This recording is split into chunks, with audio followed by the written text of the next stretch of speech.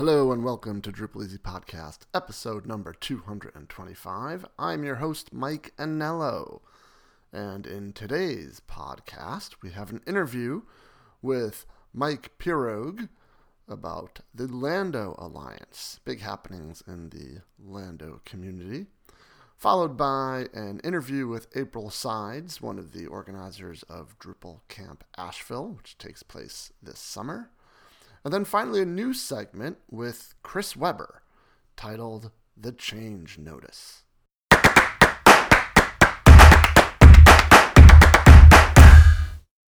Before we get to the interview with Mike Pirog from the Lando Alliance, I want to give a quick shout out to Graham, a listener who contacted us about a week ago.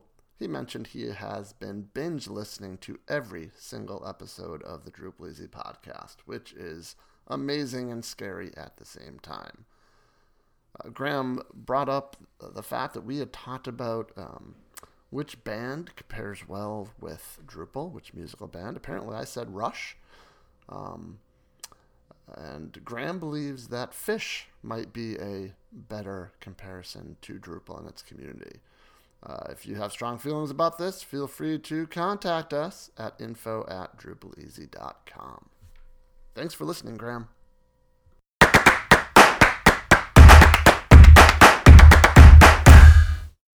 I am here with Mike Pirog, and I believe I just said your name correctly. I've been practicing for 10 minutes. Are we good? Success. Fantastic. Mike is one of the, what would you call yourself, maintainers, or originators? What's your title in the Lando ecosystem? Yeah, I think it's probably best to describe myself as a maintainer. We officially have this benevolent dictatorship position, which I hold. But since I am benevolent, it's sort of a meaningless position. All right, fair enough. Well, that's who you are in relation to Lando then. So you recently published a blog post announcing the Lando Alliance, which we're going to get into here in a second. But actually, maybe we'll start here. So real quick, just for folks who are listening who have no idea what Lando is, how would you describe Lando to to someone who's never heard of it? Sure. Yeah. So Lando, a lot of people describe Lando as a local development tool. We sort of describe it a little bit more broadly as basically just a development tool. So theoretically, this is the only development tool that you would need. It's capable of running all of your projects, determining all the tools that you need for your projects, testing your projects, and deploying your projects. So on my computer, the only tool that I have to do all my development across all my projects is Lando. And that's really sort of the goal. If you're familiar with Vagrant, it is probably that's the closest analog that I can think of, except that it operates faster and at greater scale. Yeah, and I think the one keyword I would throw in there as well is that it's Docker based. Yeah, absolutely. A large percentage of our users don't know or care about the Docker piece of it, but yes, under the hood, it leverages Docker. So to return to the sort of Vagrant comparison, you're talking about containers instead of virtual machines, and that provides an order of scale and efficiency that you couldn't really get with virtual machines. So, possible to have pretty much all the dependencies that you need for a project containerized on a per project basis, and you can swap between them very quickly. And with virtual machines, that was difficult at scale. 10 minutes to build this machine here, 10 minutes to just build this machine over here. A lot faster with Docker. Yeah, a lot. You get better speed, better scale. All right. So, we're going to kind of work our way up to this announcement for the Lando Alliance, but let's talk a little bit about history for a couple minutes here. This project, the Lando project, started out, it's about 10 years ago now, as Calabox, which was a tool that you developed to help people, basically, and I think it was Drupal focused at the time. Am I correct on that? Was Calabox Drupal focused, or was it more generic? Yeah, the initial version of Calabox was Drupal focused. Yes.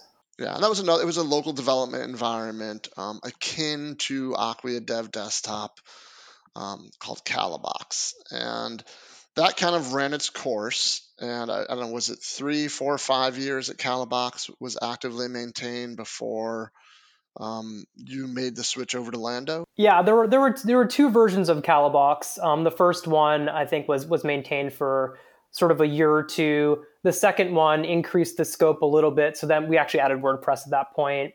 And that I think that was actively maintained for 3 or 4 years. But the reason why the reason why we're versioning Lando as Lando 3 is we're sort of looking at it as a spiritual successor. So really the sort of third iteration of Calabox, but there are very big differences between all of them. Yeah, I think it's fair to say though that a good number of users who were using Calabox, came along for the ride onto Lando. So I think it's more than fair to say that, it's a spiritual successor. Yep, and that's why the Lando stable release will be version 3 is to reflect that sort of spiritual succession.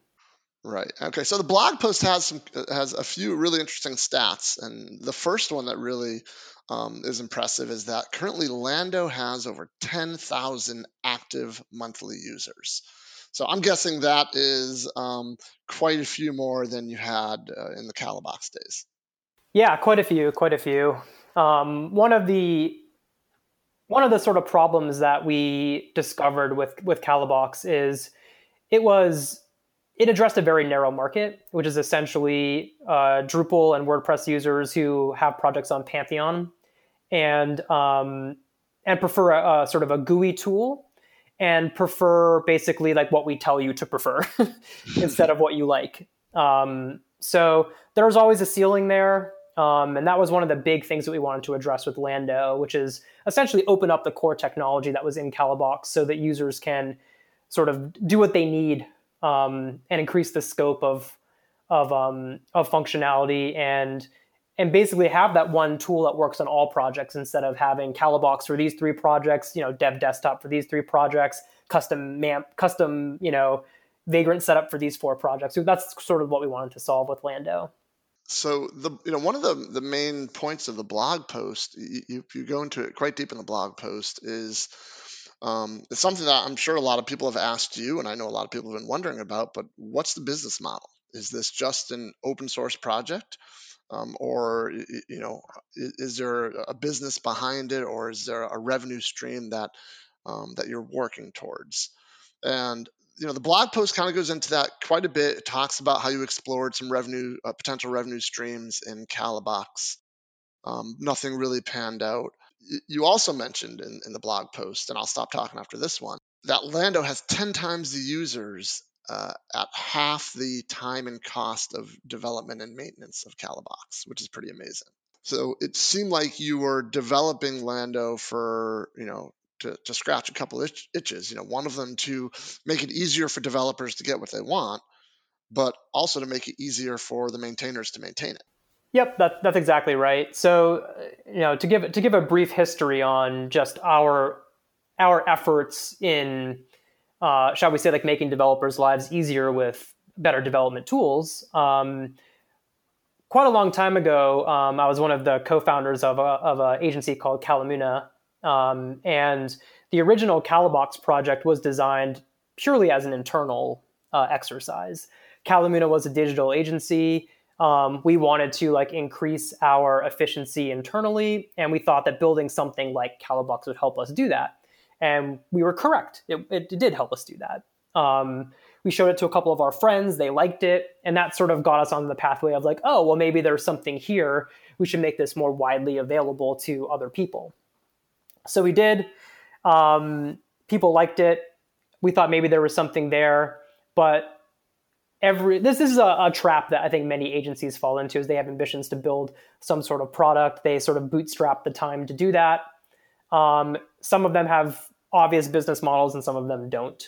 So for Calabox, we had this thing. People liked it. It certainly helped us hire people. I think it helped us get our name out there. But at some point, there was not enough really time and money to sustain sort of ongoing development and feature requests for the product. So we took quite a bit of time to see to see how we could solve that problem. And many of you know that we launched a Kickstarter to help do Calabox 2. That was successful, but covered a very small percentage of the costs that we incurred making Calabox 2. When we finally released Calabox 2, we tried to raise some money, had some offers on the table that we ultimately turned down, which I think, in retrospect was probably a good decision. And then we realized that just like the cost of maintaining this sort of thing, the costs were very high. And there was no sort of obvious business model for a free and open source development tool if you weren't going to take money, which we decided we didn't want to do. So that was sort of where we pivoted to Lando, and I think that was a good decision. But finding a business model has always been very difficult, and I think ultimately we decided that there shouldn't be one. Yeah, that's kind of where the blog post ends up, is that you and your partner did soul searching over some beverages. I don't know if it was over one evening or probably over the course of time. There was discussions and trying to figure out what to do and what is the business model. And at one point, it sounds like it struck you that there is no business model. It's not meant to be a business model. It's meant to be, as you describe in the blog post, it's meant to be a movement. Yep. I mean, yeah. I mean, my business partner Alec and I, we essentially left Calamuna, a company that we started to find a business model for Calabox, and we the blog post details some of the more crazy ideas that we had, but we tried many things to sustain this idea. And I think that the only way that we could have done it is if we had accepted quite a bit of money and then built out like tools around it. But our thought there was, if we were to do that, then eventually we're going to lose track of why we made this in the first place, which is for developers, for ourselves, for developers.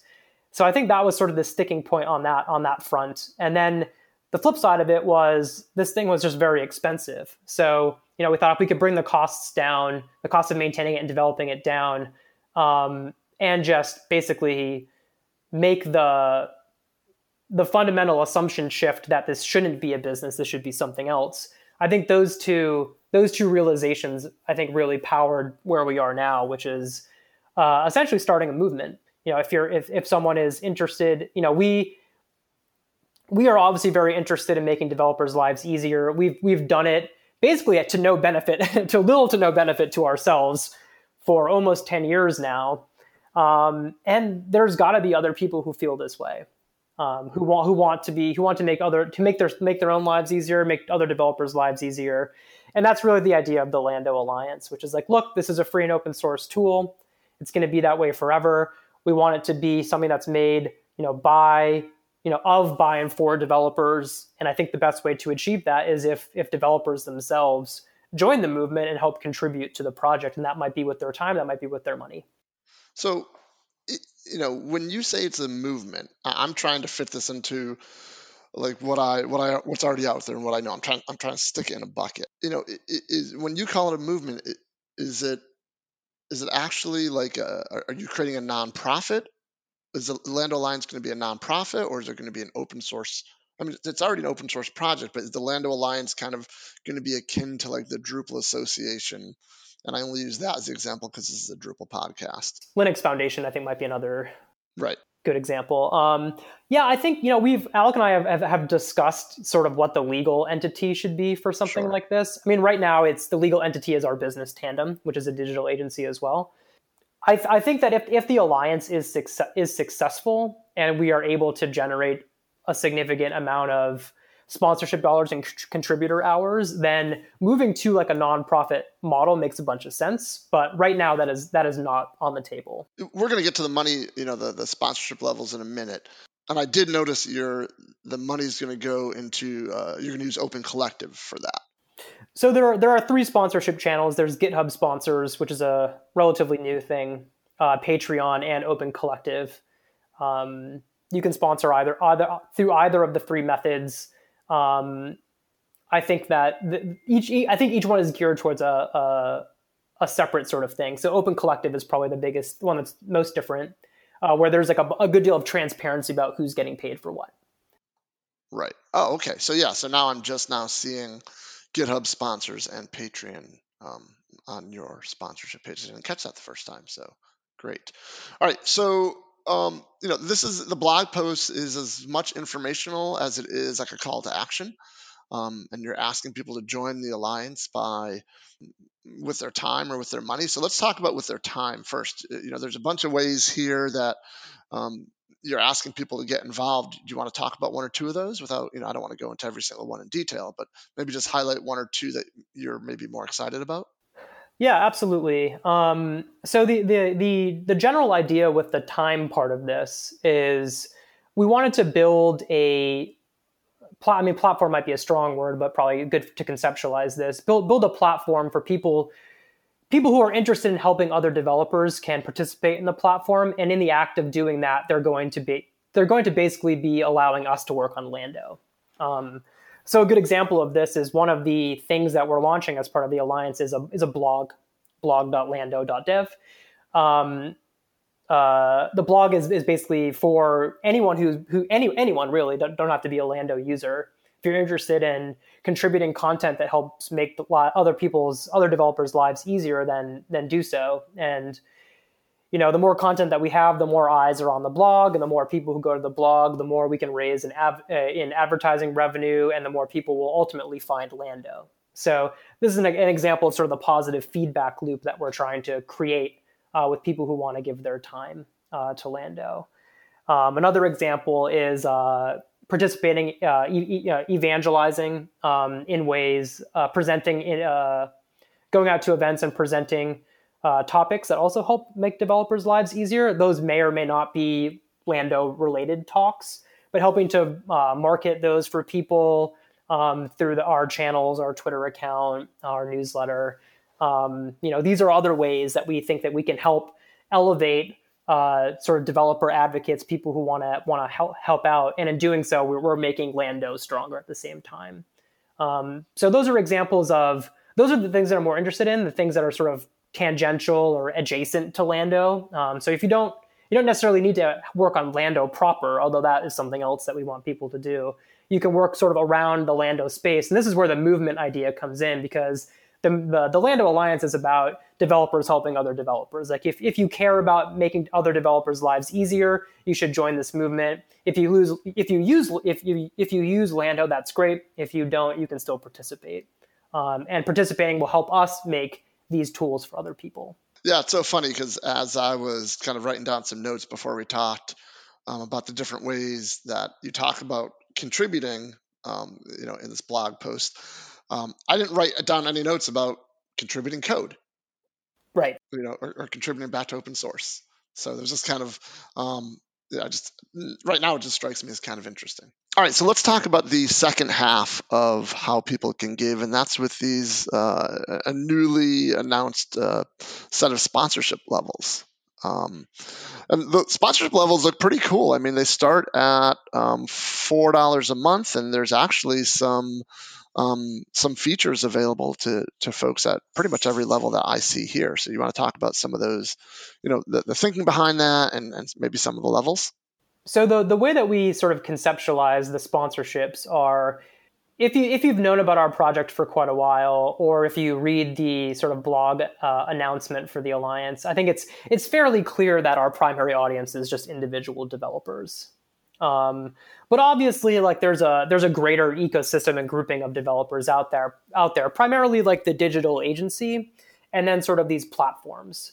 So I think that there's an implicit acknowledgement there that there's basically there's three personas: individual developers, these agencies, and these larger sort of organizations. And those might be platforms as a service, or larger companies that have significant developer teams.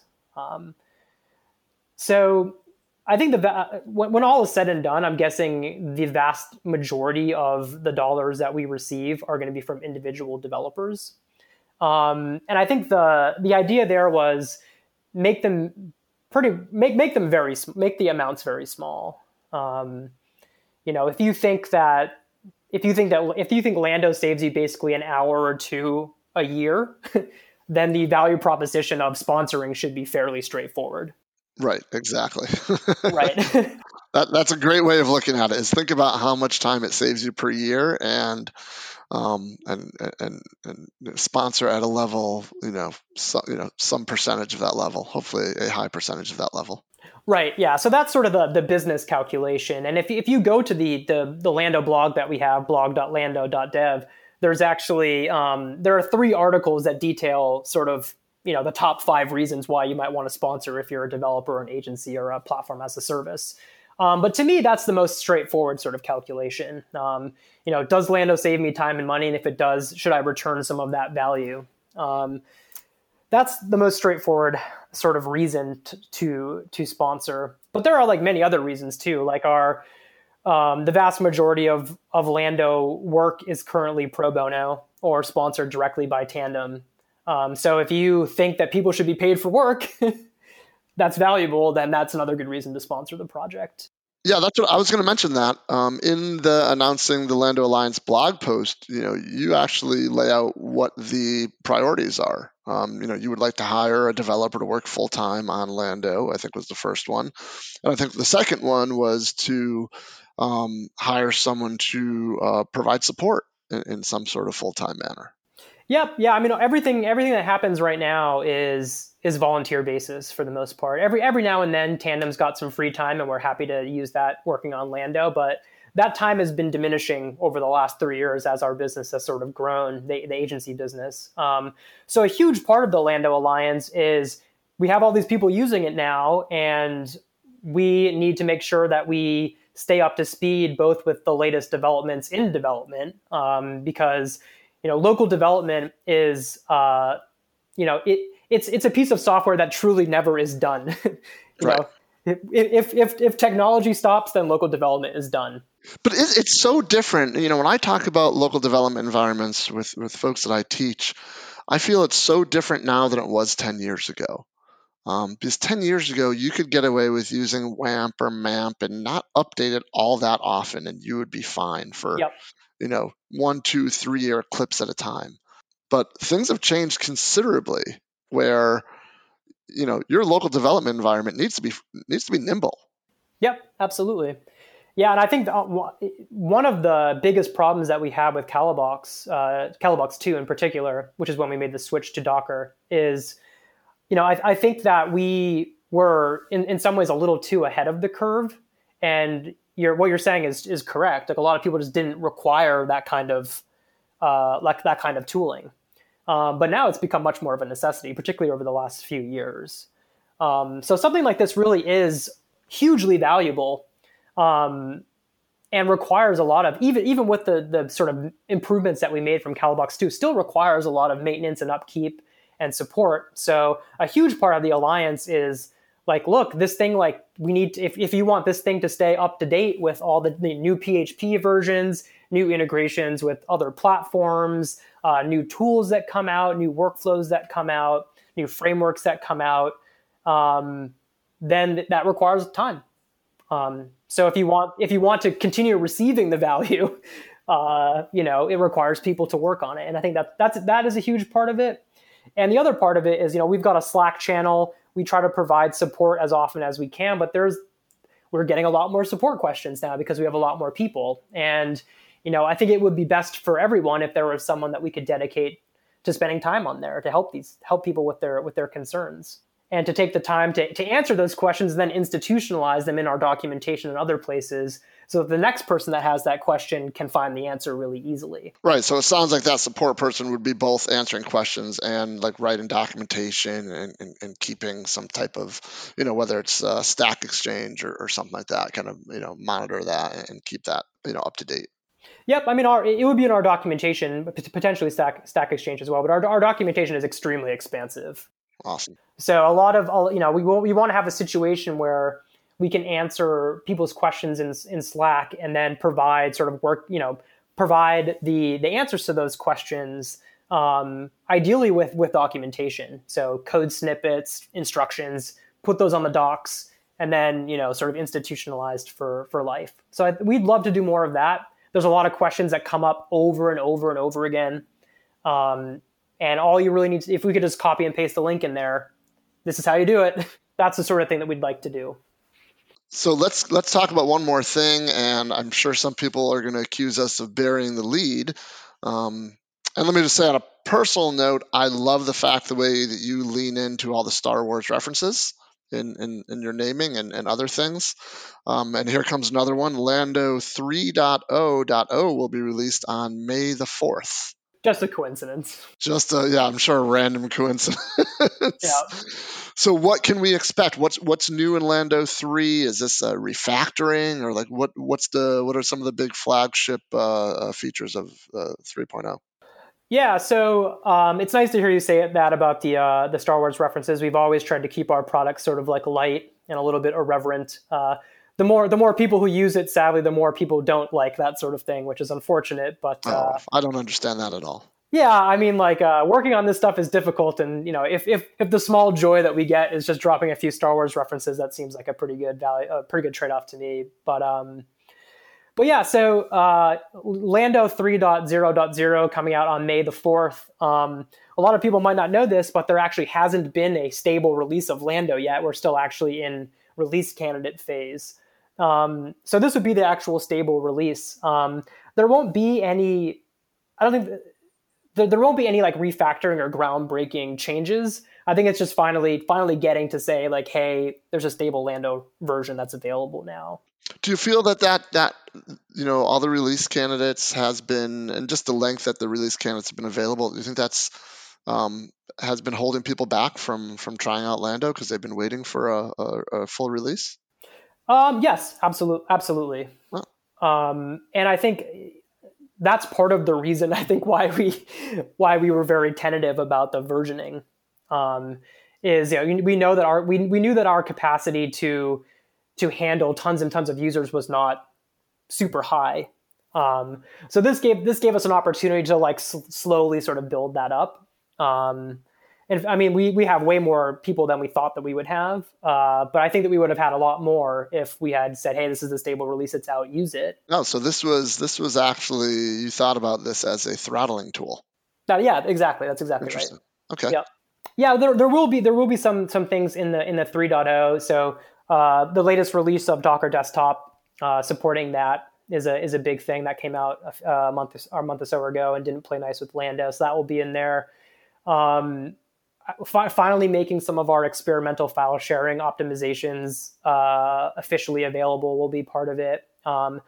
There will be a refresh of some of our Pantheon integration and a general refresh of sort of all of the services that are available. So new PHP versions, new Node versions, better Lando sharing. So you can share your projects between with other people. Some of the more exciting things, and to like circle this back around to a sponsorship appeal, like Mike Anello, is I do think the vast majority of the sponsors that we're going to get are going to be individual developers, but we are very lucky that like larger platforms have decided to sponsor Lando as well. So I think by the time this comes out, this will be known. If not, then whoops. But super big shout out to Pantheon, who is going to sponsor us at the highest level, to platform.sh, who will also be sponsoring us at the highest level, and to Amazy.io, who will also be sponsoring us at the highest level. So does that mean there's going to be integrations for those three platforms from within Lando? That's exactly where I'm going, Mike Anello. Oh, I'm sorry. Did I ruin it? No. Well, it's good. Good segue. I'm super excited. I mean, that's fantastic. That's great news. To circle back around to the 3.0.0 release, there will likely be some sort of preview or beta release of some of these integrations for people to try out as well. So, we're very excited that all of these people have decided to sponsor Lando. I mean, Pantheon, we've had a relationship with Pantheon for a very, very long time, and Pantheon will also be releasing a GUI local development tool, probably around DrupalCon as well, which is built on top of Lando.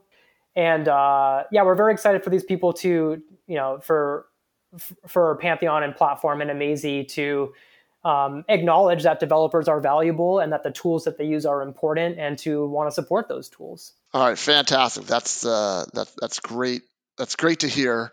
Let's wrap this up. If someone is new to Lando and wants to try it out, like, where do they start? Best place to go is lando.dev. There's a big blue button that says Get Lando, and that's the one you want to click. And that'll link them off to how to get the code or how to get the software, and some getting started instructions and stuff like that. Yep, yeah. So if you've never used Lando before, that's the best place to go. It'll give you some installation instructions, and optionally you can join sort of our like Lando University newsletter, which will send you every week. We'll send you a guide on how to do increasingly more complex things with Lando. All right, fantastic. Well, Mike, thanks so much for making the time. Exciting stuff. So, congratulations, first of all. Uh, I know this has been a long road for you for the past 10 years, and it's great to see it come this far. And it seems like you're at a bit of an inflection point, and so I only want to wish you the best, and I can't wait to see what comes next. Yeah, thank you, Mike. I really appreciate that, and everything that you said is 100% true. Fantastic. That's what I like to tell my family. They don't buy that though for some reason. Well, I mean, that might be a problem that you have to deal with on your own. If I can help with that too much. Exactly. All right, cool. Well, thanks for joining me, Mike. All right, thanks a bunch, Mike.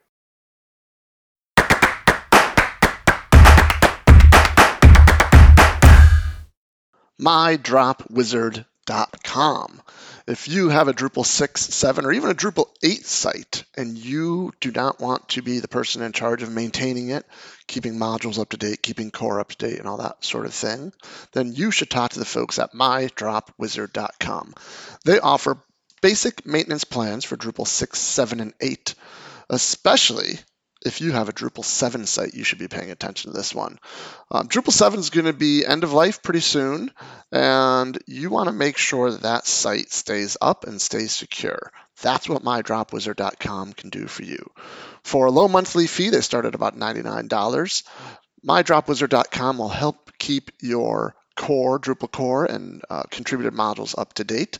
They will help you keep the site online. They will answer support questions for core and popular contrib modules, and they will even perform basic one-off maintenance tasks. Things like fixing up a view or making a CSS tweak or something like that. If you are in the position where you don't want to have to maintain your Drupal 7 site anymore, then you should definitely give the folks at MyDropWizard.com. All plans include a complimentary site audit, a 24-hour response time, and a 30-day money-back guarantee. So it's worth your time to check them out. Just go to mydropwizard.com.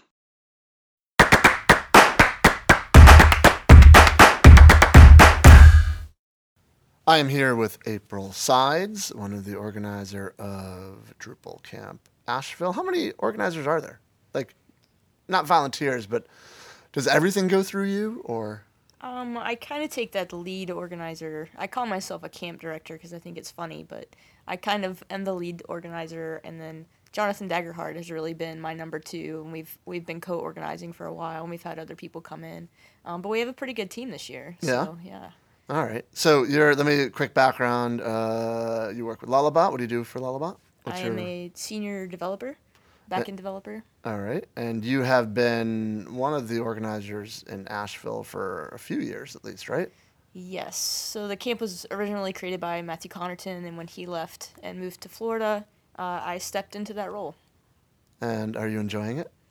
I do. I mean, it is a lot of work, and it can be stressful, but it's very rewarding to see the opportunity that you can provide for people to share their knowledge, to learn new things, and meet new people, and just, bring all my friends to Asheville. Yeah, that's, it's kind of selfish, but that was one of the reasons why I, helped with Florida Drupal Camp for so long, is because it was a camp I didn't have to get on an airplane to go to. Exactly. And, I don't know, Florida, I guess Florida in February is something to brag about because of the weather. But I would think Asheville, any time of year is something to brag about because it's such a beautiful town and a beautiful location. Yep. I love Asheville. Have you lived there your whole life? No, so I went to UNC Asheville for college, for college, and graduated in 2003 and just stuck around. Yeah. I had a job out of college, and so I was able to start gaining experience because you see job applications are like 5+ years experience. So I'm like, okay, I've got this. Let me stick around here. And then I just ended up staying because the town's really transformed even since I've graduated into very much a tourist destination. It's like a top 10 destination in the world. It's Portland, Oregon East. Yeah. Yeah, that's how I ended up in Florida. Went to college and stuck around. Yep. All right, so let's do some quick hits here. When is Drupal Camp Asheville? It is July 10th through 12th.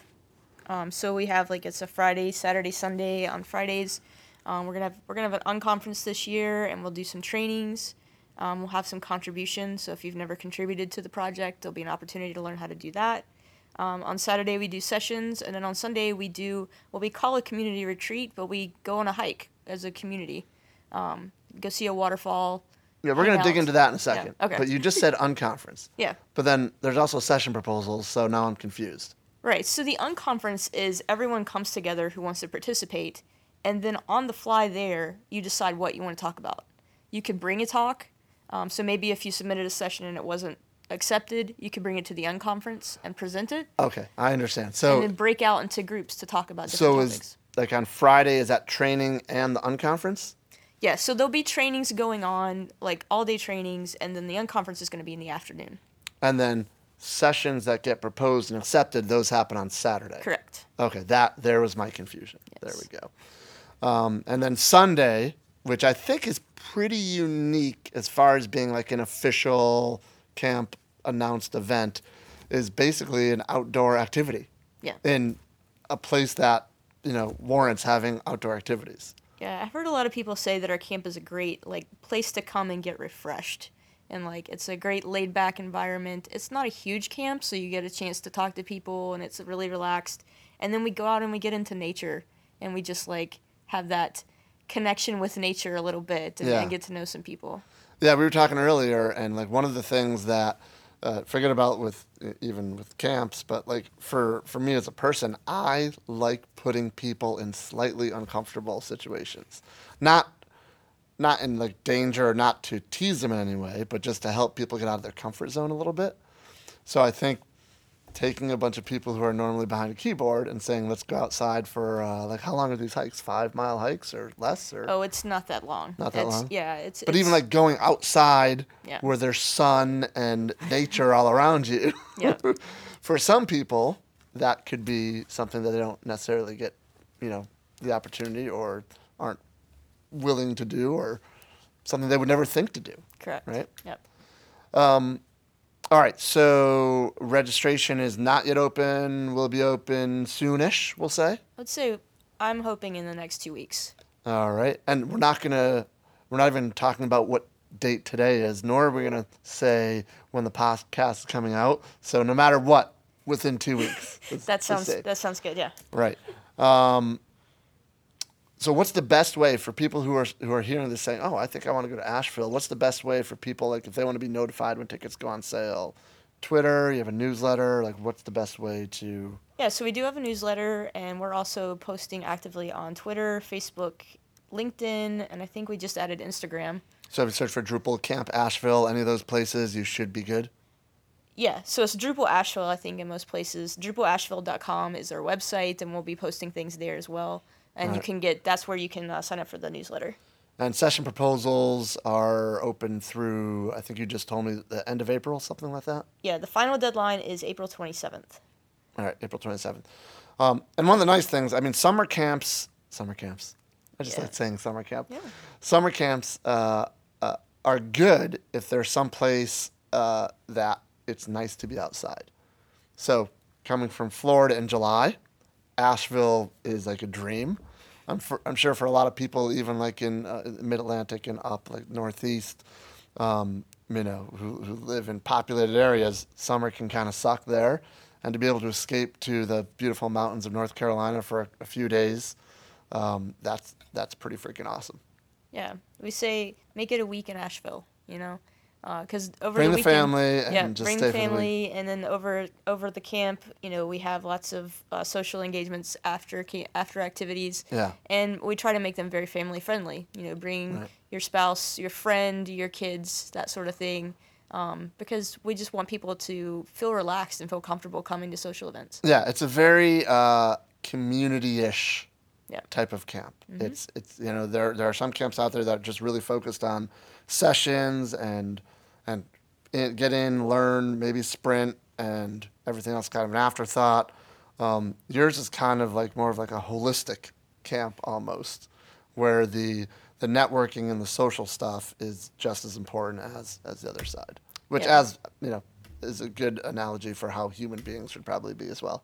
Yeah, and I haven't had a chance to, I don't think I've told you about what we did last year. We did a reciprocity board where people could say what they're looking for and post it on the board, and then other people could come along and help them fulfill that need or want or desire. Like a sandwich? Like I'm looking for a peanut butter and jelly sandwich, and maybe someone can fulfill you can put that on there. Exactly. Oh, that sounds fantastic. And we're planning to do that again this year. More right. sort of a replacement for BOFs, because sometimes it's kind of hard for a small camp to organize the BOFs. This is a way that people can kind of connect. Maybe somebody comes and they have the one thing that they want to gain from the camp, but they're Help too me shy. solve X. Yeah, they're shy and they don't know how to ask for it or who to ask.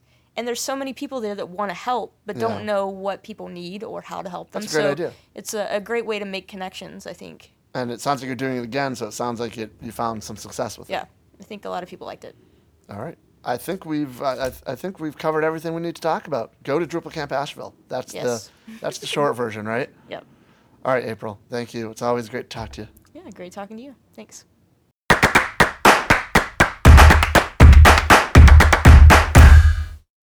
Welcome to the Change Notice. I'm Chris Weber. This is a new segment that focuses on the Drupal code repository and the steady progress by developers around the world. Developers like you. Today's recording was pieced together in the early days of March and submitted for code review on March the 5th for a last-minute production push on a Friday. I'd like to highlight 5 changes that may or may not have an impact, but I think are pretty cool. Number 1. Status of Drupal 9 Beta 1. A March beta is still possible by XJM, posted on g.d.o node 53.5.8.10. The post talks about how there are still issues related to upgrade paths that need attention and inclusion before the beta can be released. But the good news is that updates to dependencies on PHP libraries, JavaScript libraries, and CSS libraries have already been happening, and there are a number of platform changes, like the minimum of PHP being raised to 7.3, that have already been done. Please do not hesitate to test Drupal 9 with your current Drupal 8 codebases to see where the gaps in your codebase lies. That brings us to number 2. JavaScript libraries are updated. In Drupal 8.8, we saw the deprecation and eventual removal of a number of polyfills such as DOM-ready, match media, and class list. In Drupal 8.9, we see the inclusion of a few more polyfills as a result of an update to the Popper.js library. These polyfills include things such as support for ES6 promises, object.assign, and array.fill methods. The fact that they can be included is kind of exciting because it shows the resilience of our codebase. But on the other hand, it shows what we have to do in order to support Internet Explorer 11. Still. Number 3. Deprecation of stable and classy themes in Drupal 9. When I first read this, I was a little bit alarmed. I thought perhaps these themes were going to be removed and that was going to be a problem. It took a lot of digging, but eventually I realized that deprecating these themes and making it so themes such as Bartik, Claro, 7, and the Umami themes no longer will be extended from classy was an important step to making sure that our themes can be advanced and iterated upon just like our code is. If we continue to base those themes on themes that pretty much can't change, because if they did change, they would break testing suites, they would cause a cascade of problems, throughout the code base. We can't be locked down because of those concerns.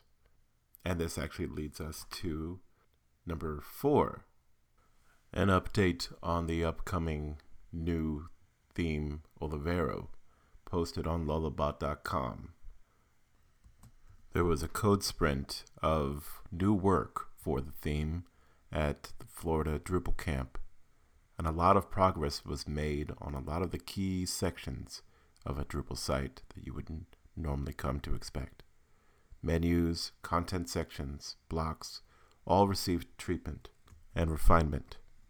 There's still a lot of work to do, including some of the more obscure sections of Drupal, such as support for the book module, the form module, embedded media, various sections of views, and of course accessibility, internationalization, and compliance with code standards. A lot of help is needed. If you're eager to help out, there's a link at the bottom of that Lullabot post, which will be linked in the podcast. We'll make sure of it, pointing to the meta issue that's organizing all of the tasks related to Olivero. Finally, number 5, an update of the PHP unit dependency to PHP unit 8. PHP unit 7, a previously supported version, fell out of common support on February 7th of this year. So PHP unit was updated to 8 in order to ensure that we could ship a version of PHP unit that is under general support by the PHP unit team. Work has already begun to update the dependency to PHP unit 9. As a result, you may be seeing some new deprecated functions related to tests showing up in code if you update to the latest. That was 5 cool things I found in the change notices. Now for shoutouts. Shout out to Nerdery for being an awesome place to work, and for all the contributions to Drupal modules this year. Keep it up, gang. Shout out to Mike Anello for encouraging me to put this piece together. Finally, shout out to Tess Flynn for being the reference of choice for developers who are learning to write tests for Drupal. Go Night Vale. This has been The Change Notice. Thank you for listening. If you have feedback, please include it in the comments. We can make this better next time. Bye.